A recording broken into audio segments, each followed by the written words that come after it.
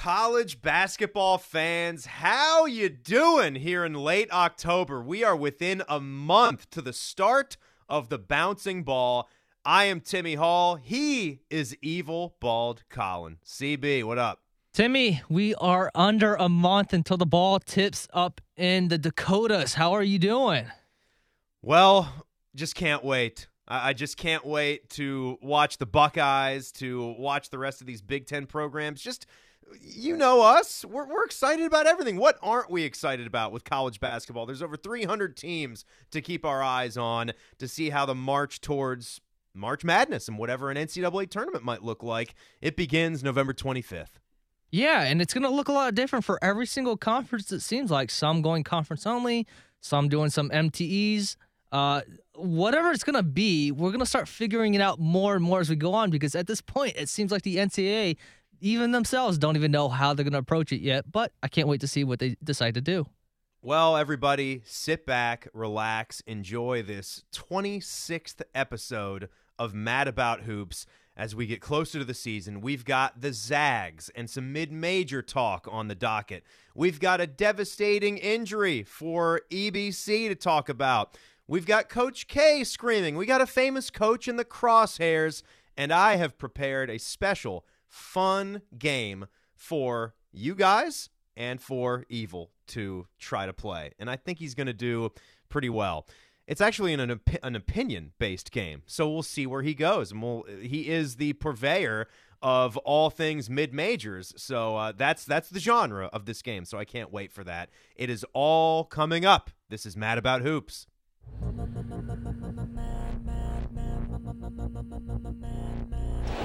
to go.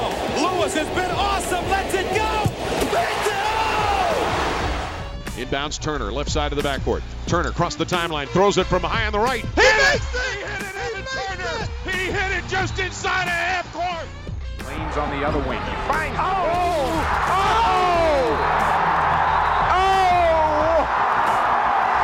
Send it in, Jerome!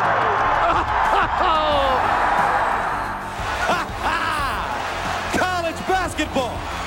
This is March Madness.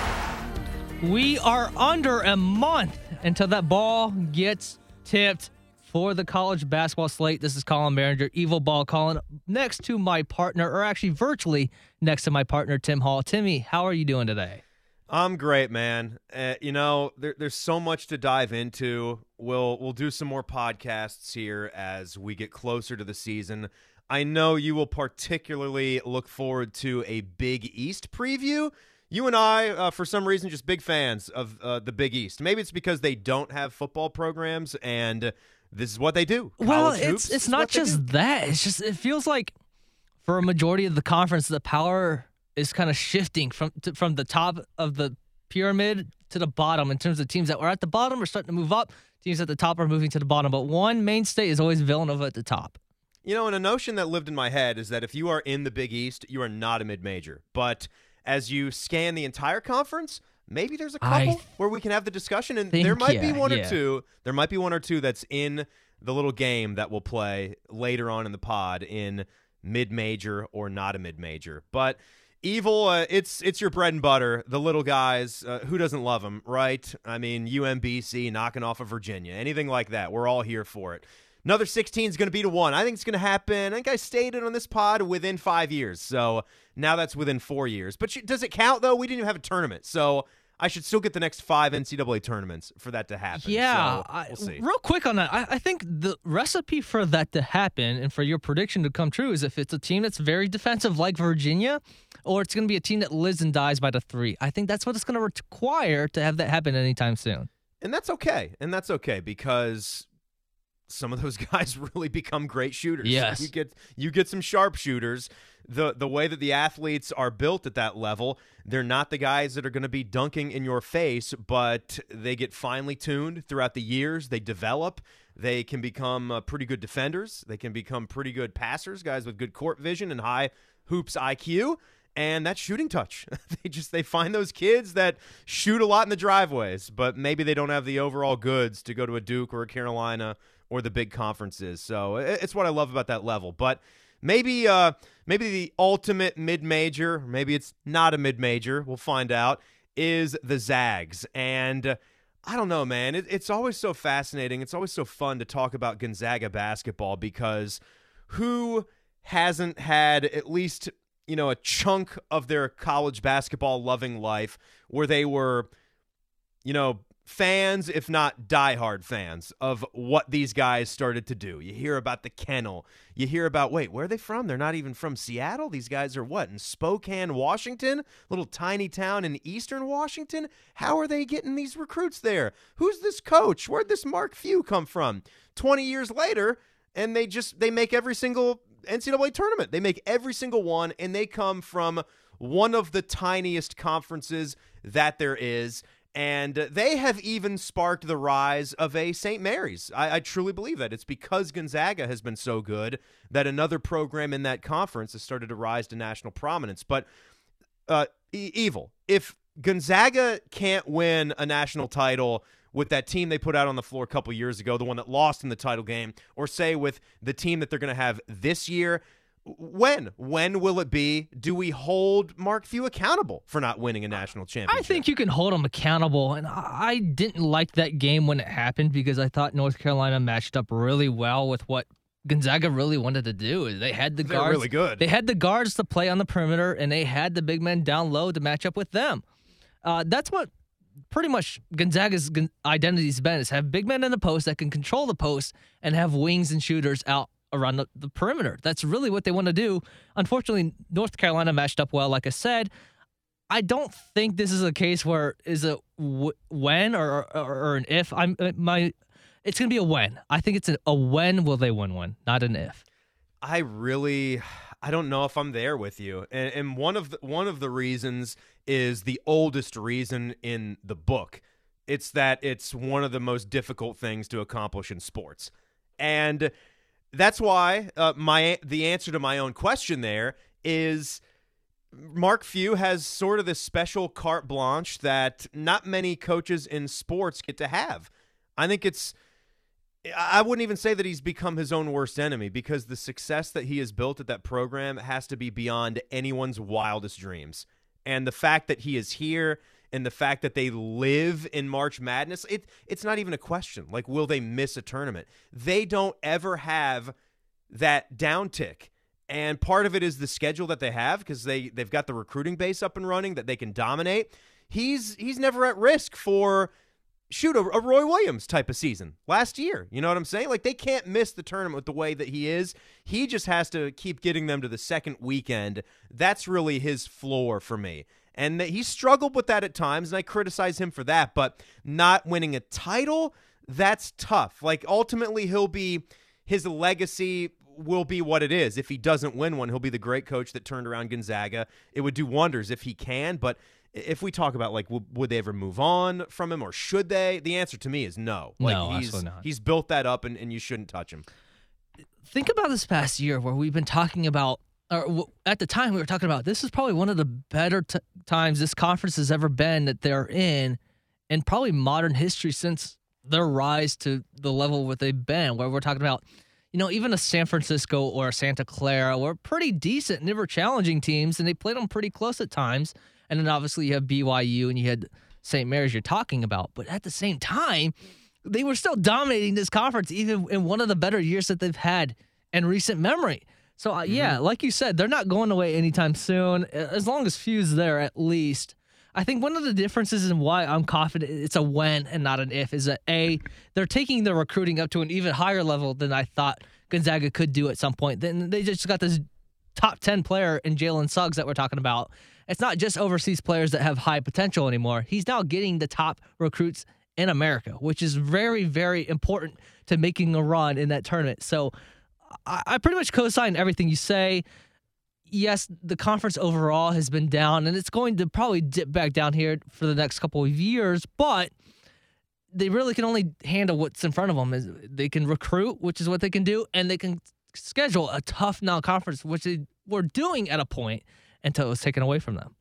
And you know what? I do want to stick with my rule. I'm rooting for Gonzaga to get this thing done, but more often than not, they don't reach that pinnacle or they don't reach that plateau of making it to the Final Four. So it's always, I don't know about you, one of my bracket filling out rules to not advance them. You know, they can grab these one seeds. I just don't do it, you know. I want them to break through that mold, but I haven't seen it enough, so I don't do it. It's just so hard because we always base, and I think when you're filling out a bracket, the biggest thing that sticks in your mind is what have they done recently? How hot are they? Who have they been playing recently? And how well have they been playing? The problem is that they play the toughest games of the year within the first 5 to 7 games of the season. They sure do. They're playing then neutral they hibernate, right? They're like playing, a bear. Yeah, they're playing neutral site games, and then you won't see them until like a late night ESPN game at around 10 o'clock. Like, that's just how it is. So people don't get the exposure to Gonzaga all year round. They get it until about mid-December, and then they go away. So I think that's kind of like an internal thing for everybody. We kind of get nervous when we're saying, okay, well, I got Gonzaga in the Elite Eight. I got them in the Final Four. Oh, no. I don't know if I feel comfortable with this. And it's kind of how I felt for a few years when Wichita State was at that premium level, and you didn't really know how far you wanted them to go because it felt like at any point they could just collapse and they could ruin your bracket. God, remember that year when the Shockers lost one?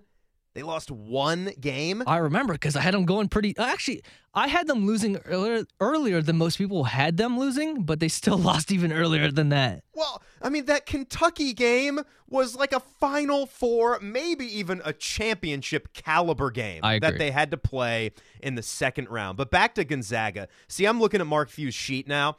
I yelled at him back in 2014, and that was because he didn't get out of the round of 32 for 5 straight years. Now, that wasn't good enough. When you're dominating your conference and you're winning 28 to 32 games every season, but since 2014-15, he's gone Elite Eight, Sweet 16, National Championship runner-up, Sweet 16, Elite Eight, and then last year's 31-2 team didn't even get to play in a tournament, and you know that they were going to go at least the Sweet 16, likely another Final Four trip. So that's where we are with Gonzaga basketball. And you said the guy's name, Jalen Suggs, a newcomer. Look out for him. Corey Kispert is back. I'll point you in the direction of this great article that the folks at ESPN just unleashed, and it's just it's an all-encompassing look at the mid-majors. It's called Mid-Major 2020-21 Predictions. Gonzaga transcends labels, can win the title. Guys like Myron Metcalf, Jeff Borzello, Gassaway, Lenardi, they all log some picks. By the way, everyone, this is all mid-majors too, not just their conference. Every single one of these guys picked Jalen Suggs as the newcomer of the year for all mid-majors. And you had Metcalf went Isaiah Miller for UNCG, the Spartans out there in North Carolina, for a player of the year. Borzello logged to Corey Kispert. Gassaway picked Marion Jackson for Toledo for the Rockets. That's cool. And then Leonard Dog, a Jalen Crutcher pick for our Dayton Flyers. I love it, man. That guy's going to have to go off for probably about 20-plus points a game. He's going to have to carry that with him and E.B. Watson. They're going to have to carry that offense, but he's more than capable of doing it. Before we leave the mid-major discussion and get to some coach talk, because we got 2 famous college basketball coaches to discuss here this afternoon, tell them why you are devastated on the mid-major flavor front. What's going on here that's got you upset? Yeah, it seems like every year we pick, well, this is now our second year, we pick a mid-major team that we just fall in love with and we can't stop talking about. And, you know, as the summer went on, we started more and more to talk about this Richmond team and how they were bringing back, I think, the only team in the country that was bringing back every single player from last season. And they had their whole entire starting 5. I think all of them averaged double digits. And probably their best player, Nick Sherrod, got hurt. He's a kind of a tweener between a guard and forward. He's about 6'4". He's kind of the slasher scorer type, but can shoot from 3. It hurts their chances of winning the A-10 a little bit, but they're still in the mix. Originally, they would have been the clear-cut favorite, but now it's kind of in between. Between them and St. Louis, but I still love them. We're going to love them. We're going to talk about them a bunch, but it definitely hurts. Nick Sherrod, that sucks, man. We never, it doesn't matter if you hate the team with all of your heart, you never want to see someone lose one of their key guys. I would want Grayson Allen to be with Duke all the way. If me being a Jayhawk alum says anything, I don't want to play a team that's down one of their key guys. You want to beat those guys with their best, at their best. That's how you would want to advance. And at the lower level here, same goes for Richmond Spiders. Man, they got one of the coolest nicknames in all of college basketball. God, you remember the year where VCU went to the Final Four? I think that was Chris Mooney's best run through a tournament as well. I think the city of Richmond had 2 teams in the Sweet 16, and then VCU just cast a shadow over them because they had to go to the Final Four. 2011, right? That sounds about right. Yeah, that sounds about right. Yeah, and other than that year, Mooney has not been able to get to a lot of tournaments, and we know what our guy Shaka Smart did. He parlayed that into a bigger gig. I thought he was going to go bigger than just Texas. I thought he was. We've had our discussions on how that's going to go. Yeah, and that's not going so well for our guy Shaka Smart and the havoc style of a defense that he made famous there with the Rams. And the coldest take I've ever had, that he's going to lose that job and then go and take the Dayton one. Well, hey, it's not all that cold because losing the job is something that's probably going to happen. You're right. Yeah, half of it's going to work out, but the second part is definitely not. Anthony Grant's got a stranglehold on that job, and he's already got 2 top 50 recruits committed for the next class. He's on a roll, man.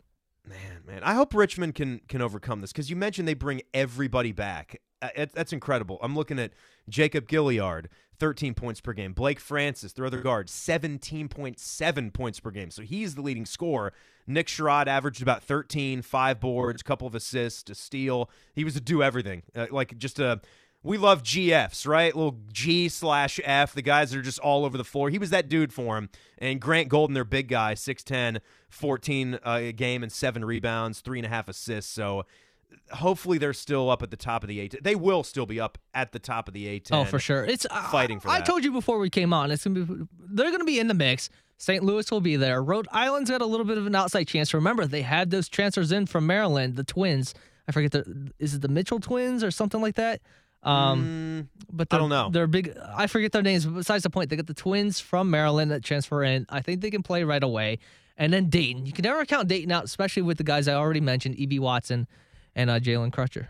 I got to find those twins here. As we take a quick pause, we'll have that mid-major game, mid-major or not a major, at the end of the podcast. But we'll take a quick breather and talk about 2 college basketball head coaches, both very famous, both in the news for completely different reasons.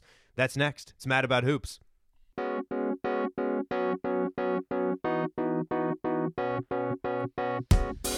All right, Timmy, if I gave you about 4 or 5 guesses, do you think you could guess who just got recently in trouble with the NCAA? Supposedly.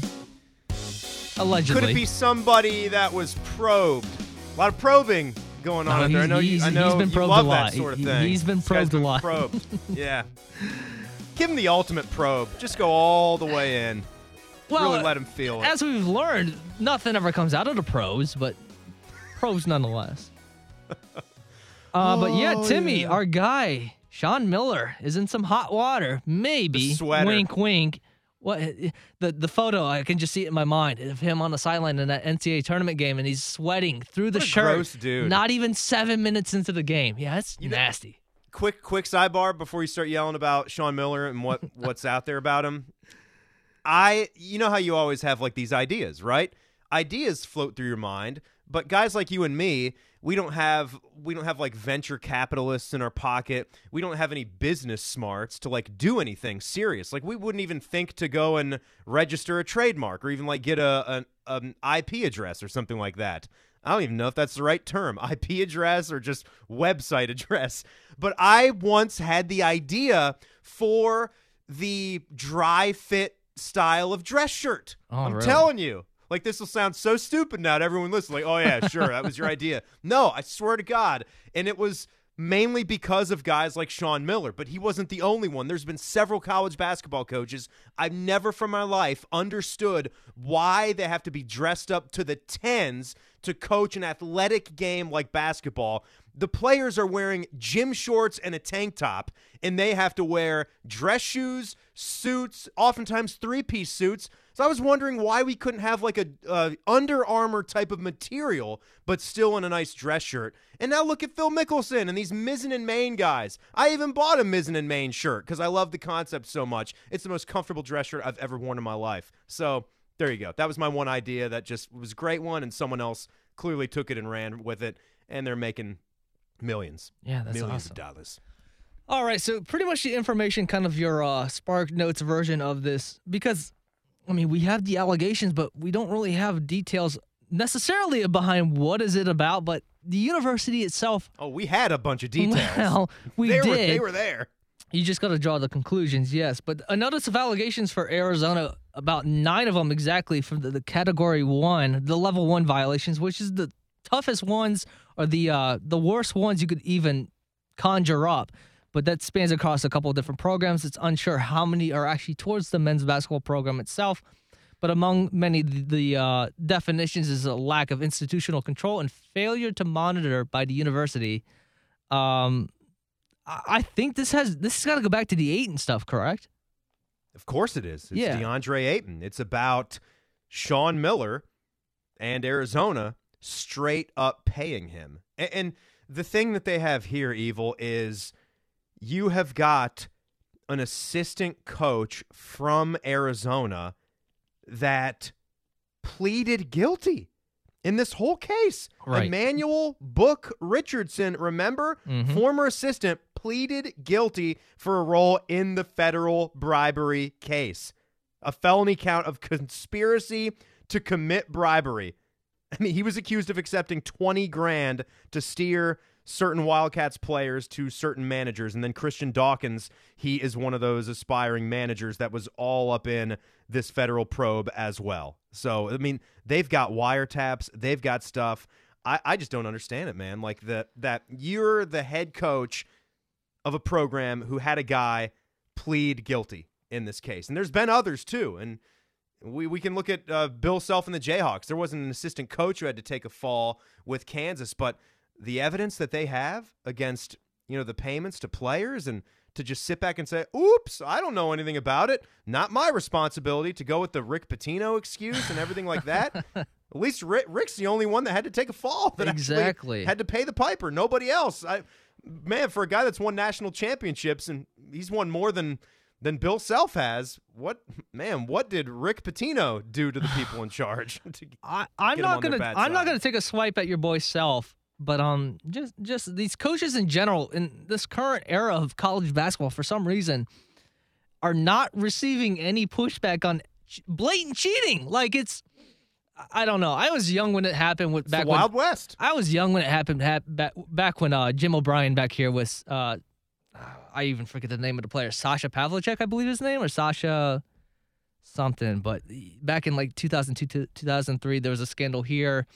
Ohio State was barred from the NCAA tournament. The one that took away a Final Four. No, actually a different one. Oh no, the later one. No, I think you're technically right. No, I'm getting my stuff mixed up. But yeah, no, we saw swift action there. Took it down. They got that Final Four taken away, and then they also were barred from the NCAA tournament for the 1 year where they actually upset Illinois in that big game at the final game of the year. But it's really frustrating for me, and I can group Will Wade into this conversation too. It's just the blatant cheating. You get the violations and whatnot, and then it's just like we don't hear anything else. Like we always hear the violations, the notice of allegations come out, and then you never hear anything else. Like, it's just so weird. I don't know if we're not following it up enough, but something's fishy about that. I don't fully understand what it is, though. Yeah, it's just an inability, and the NCAA just seems to just operate so slow through all of this. You know what I mean? And it's just baseline circumventing the rules at its core.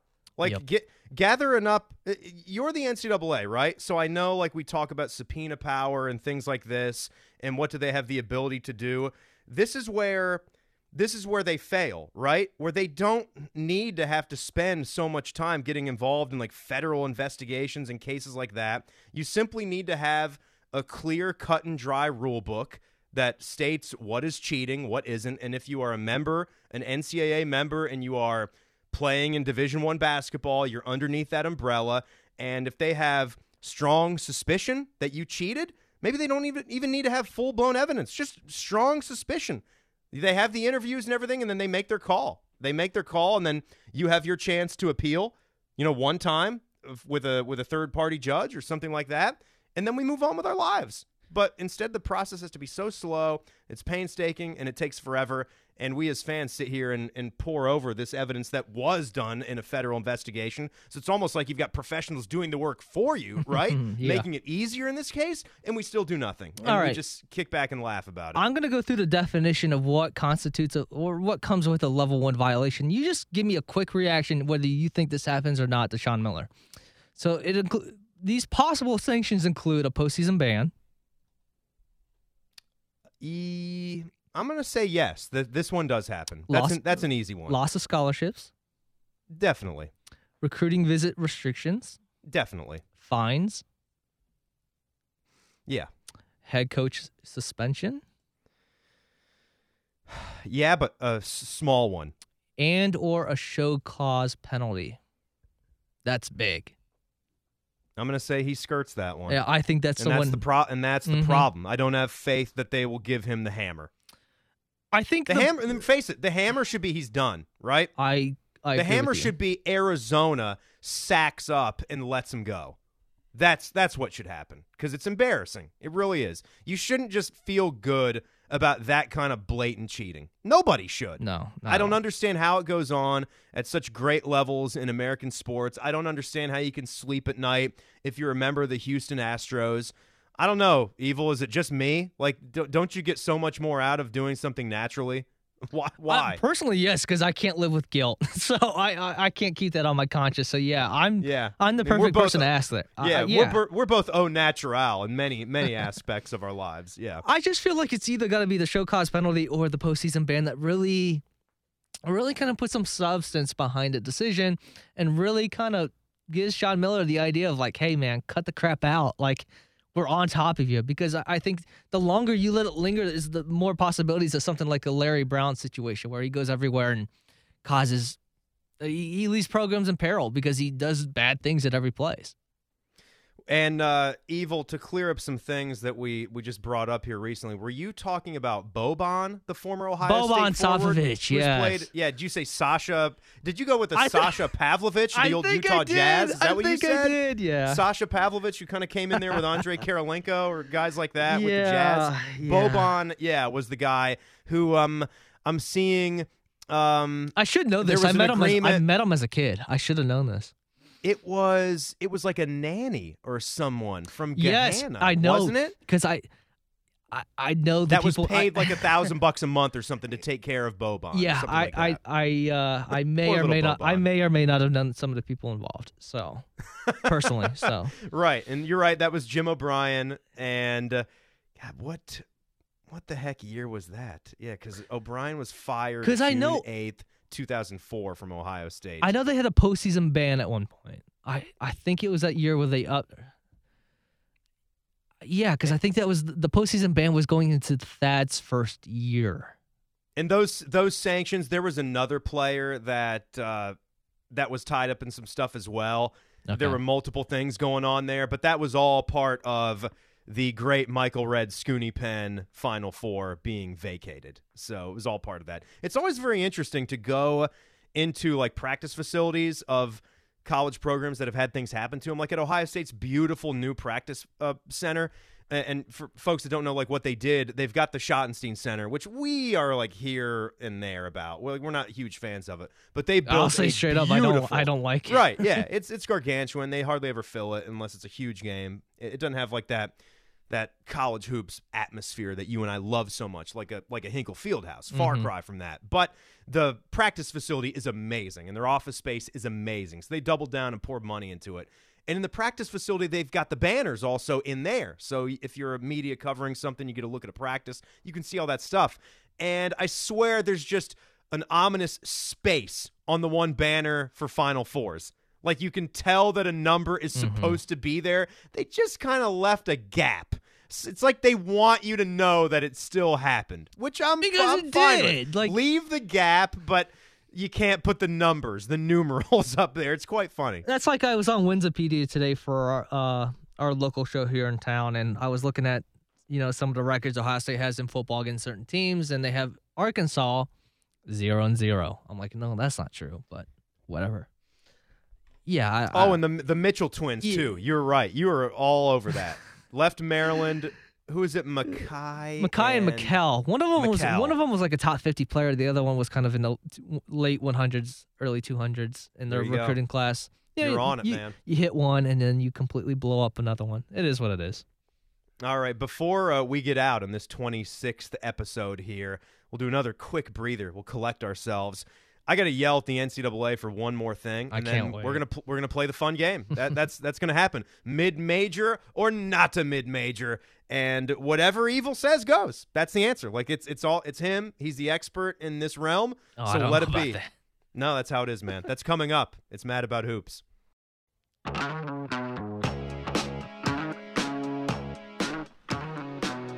I am loving it. Evil, talking college basketball with you. It just feels so good. It feels so good when you make me laugh. I'll tell you that. And everybody out there listening who has enjoyed this podcast, we appreciate you too. Appreciate you. So please leave us a review, give us a rating, and tell your friends any podcast, whatever podcast platform is their go-to, whatever they've got on their mobile. We are there. We're pretty much there. Just search it up. Mad About Hoops.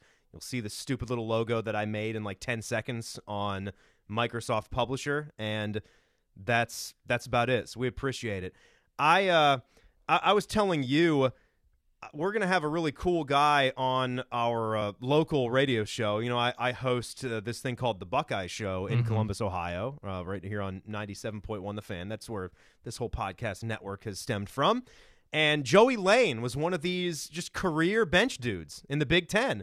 But, I mean, he's cooler than you and me because he played in the Big Ten. And he's going to come on tonight. So I might get some updates about this situation that I'm going to yell at the NCAA about. But I just wanted to give his podcast a little plug, too, because this guy is a funny dude, smart dude, and his is called Drive the Lane.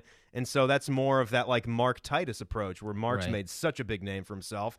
These guys that have a little bit of insight and perspective. And you were saying I could probably maybe parlay my days as a collegiate broadcaster or something. I could just totally bullshit people and say that I was a former voice of the Kansas Jayhawks. In a sense, it's true. For a few games a season, I did that. Maybe 5 to 10 games a season. I got to call games at the Fieldhouse for 2-3 years. That's amazing. No, you should. Anytime you can get some type of publicity, go for it. I'm for it. Right, it's total bullshit. That's all that it is. But it's fine. I did do it. The funny thing is, and they tell you this, if you go to like a cool school like that, you go to Ohio State, you go to Kansas where the sports are so big and you get all these avenues in student media, right? You will feel like your job is like at the pinnacle. And then you leave and you're like, oh God, it's like I just went from being Chris Berman to being a janitor at an elementary school. I felt that because I did lantern stuff for about a year and a half back over at Ohio State, and that's exactly how it feels. You just worded it perfectly. It's all about the climb, man. It's all about the climb. So Jimmy Sotos, he is a Bucknell transfer guard. Dude looks like he can be a player. I mean, you don't get the invitation to step up to Big Ten basketball unless guys think you can handle it. And we know what Chris Holtman's eye for talent is. We know all about the Holt man, and this is what has got me nuts. In a year where the NCAA has rightfully decided to just give a blanket waiver to every single athlete. This will be tricky to sort out in the future, but they made the right call because it's a pandemic. We don't know what the season is going to be like. Everyone who's playing this year, you know what? It doesn't count against your eligibility unless we got to find the answers to what if you're redshirting? What if this redshirt year still counts as a redshirt year for you? And then you still just have the 1 year. Is Jimmy Sotos going to get 2 extra years after this one? He freaking better. That's what I'm saying right now. He freaking better if that's what they're doing. They denied his waiver to play immediately upon a transfer. And they're even talking about finally processing the one-time transfer rule. Yeah. They're about to do it anyway. Just grant all the waivers here under the pandemic. Do it for everyone in college sports, every single sport, everywhere. Just grant it. Forget about, bickering over details with why you're doing it. Just let them in and let's move on with our lives. Yeah, this has been a hot topic this has been a hot topic for everybody, but I don't really understand the logic behind this. So you're going to go starting next school year, you're likely going to put in this new rule that puts a blanket waiver, one-time transfer for every single sport. Great. But why are you still very stingy on picking and choosing which waiver you accept or you deny, like a couple months away from that even happening? Like, I just don't understand. I don't understand why we're still using the no rules method of just deciding which waiver goes through and which one doesn't, because I don't know if it's public, or maybe at least Ohio State knows or not, why this waiver was denied, because I'm struggling to figure out why this one gets denied and other ones get accepted that are pretty much in the same. Like, Kentucky's got a similar guy that they just brought in, and like a week before Jimmy's got denied, he got accepted. Right. And there really wasn't a whole lot of difference between their path to get to where they got to. And you know what? It doesn't make sense. What's strange is that it seems like the higher profile guy you are, the easier it is to get it processed. DJ Carton gets processed, right? Like, what? It's Alex not O'Connell fair. goes from Duke to Creighton, doesn't get it.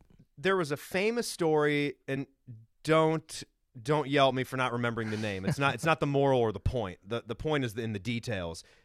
Picture like an Old Dominion type of program, all right? Okay. One that you hardly ever think about unless you're a nut like you or me, because the Monarchs, baby. Mid-major madness, right? So a guy transfers to ODU, but it had been a couple of years. He came from Clemson, right? And then all of a sudden he thinks he's going into his final season of basketball, and the NCAA determines that because he played in one closed-door practice, like the secret practice leading into a season, didn't actually suit up in any actual real game, they took away an entire year of eligibility, the back end of his career. A guy in the CAA that finally had mustered up like the will to be a 11 to 12 point per game guy, a good teammate, guy like that, someone that the NCAA shouldn't really even care about, right? It's like what are you caring so much about a Jimmy Sotos? This is a guy that would come into Ohio State and just provide depth and be maybe a quality player. He's not one of these high profile guys.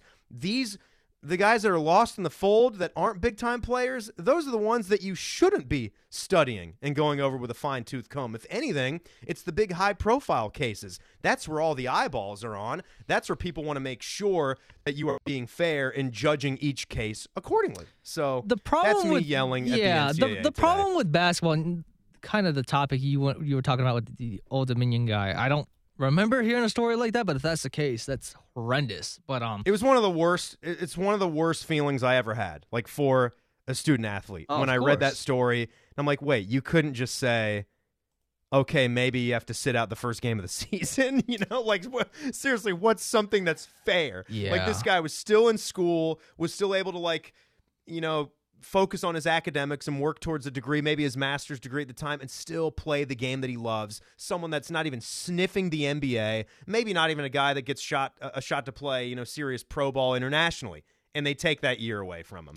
For what? Yeah, why? I mean, you can even look at just the redshirting method alone with the differences between college basketball and college football. We know in football, you get 4 games. In a normal season, you get 4 games. You can play that. Then you can't play anymore, and then you can get that redshirt year. In basketball, we hear like these artificial numbers of like, you can only play like 30%, and then we got to decide, then we got to put in a waiver and see.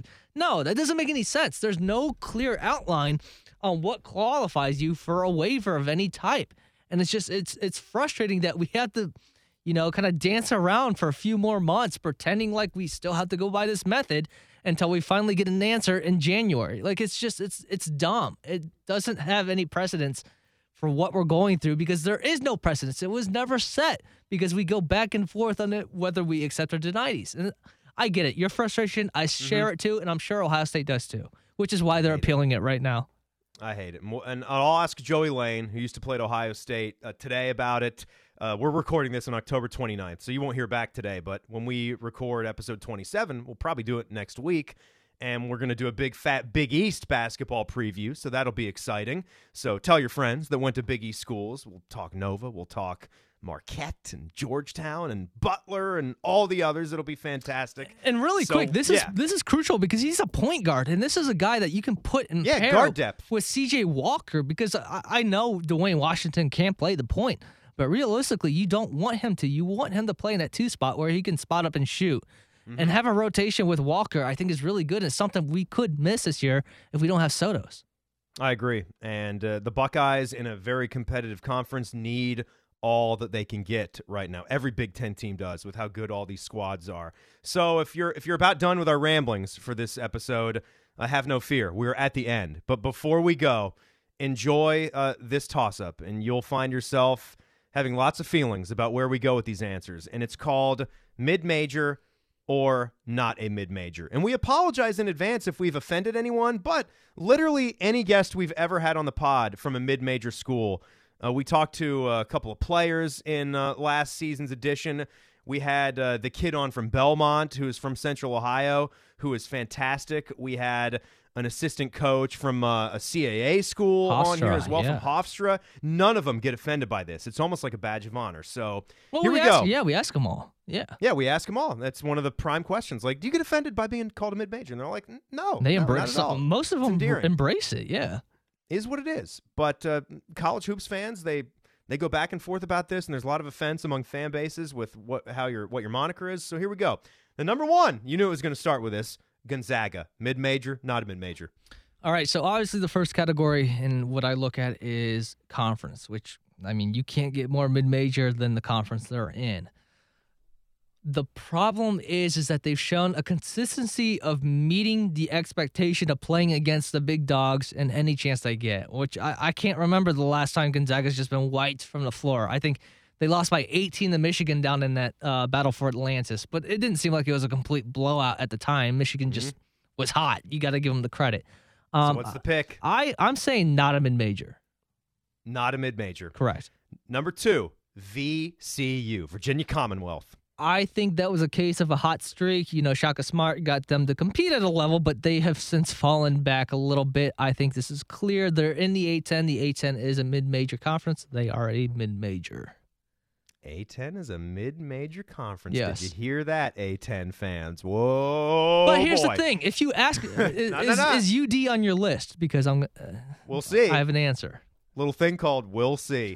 Number three, Houston. Not Houston, Houston. I don't consider the American a mid-major, so that already helps them out. And I like what Kelvin Sampson's done down there. Big city. They are not a mid-major. Not, all right. Big city, proud history at Houston. Number four, Wichita State. Oh, that's tough. If you would have asked me this about... They're in the American now. Yes. Man, could you ask me this in like a couple months if I know Greg Marshall's still there? Nope. All right, so if I got to assume he's still coaching, I'm going to say not a mid-major. But if he gets fired because of all this investigation stuff, they're going to fall right back into a mid-major. Interesting. Number five, Dayton. Dayton. No, I respect Dayton. I think Dayton, if you put them in the Big East where they should be, and we could have a full 50-minute podcast on why Dayton needs to move to the Big East right away. Yes, they're in a mid-major conference, but no, they are not a mid-major. And Anthony Grant has done a great job of carrying them out of that label if you thought they were already in it. Out of the mid-major mold. Maybe they can fluctuate. Their fan base, though, they have major college basketball that's crowds. A major fan base. That's the thing. That is a major fan base. And it's up there nationally. Number six, Cincinnati. No, Cincinnati's history. No, there's no way I could put them in the mid-major category. They are definitely not a mid-major. Good. Proud of that answer. Number seven, Temple. Man, I know why you're asking this. because they suck now. They you know? suck now, but man, back in the day, Right. man,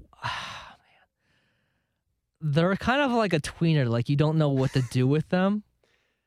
I will. Currently, they're a mid-major in terms of below average talent. Yeah, I'll go mid-major for now, but I don't feel good doing it. Mid-major. You're a mid-major, Owls. Last two. 8. DePaul. Yeah, I mean, again, they have some history. They actually had a pretty decent team last year. They beat the crap out of my Butler team, but they just weren't consistent. They were 3-15 in the conference. They started out hot in the non-con.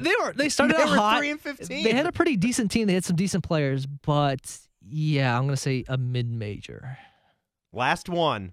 San Diego State. Let's go out west. Man, this kind of feels like depends on the year you ask yourself, but they get the talent. I think Dutcher can keep things going there.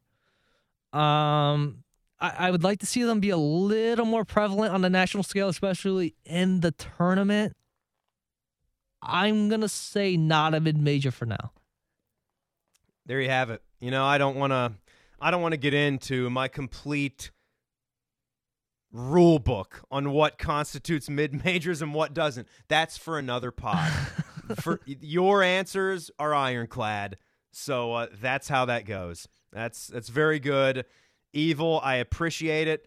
Fun pod today, man. I really enjoyed it. Yeah, you know what? It feels like every time we come back on, it kind of rejuvenates everything that I'm thinking in my head about basketball because it kind of goes dormant because we all get stuck in the wave of, you know, whether it's football or baseball or basketball. They're all happening at once. The NBA, they kind of get all smushed in there. And college basketball kind of goes to the back of your brain. I think every time we come back and talk a little bit more about it is the more it comes to the forefront of my brain. And I enjoy that because like I said, we're under a month until that ball is tipped. There's a lot to catch up on.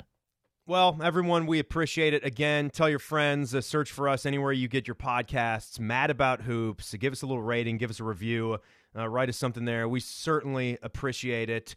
And we can't wait to talk to you guys again next week. A big, fat Big East basketball preview among everything else that you'll be wanting at the time for what's going on in the sport that you love, college hoops. This has been Mad About Hoops.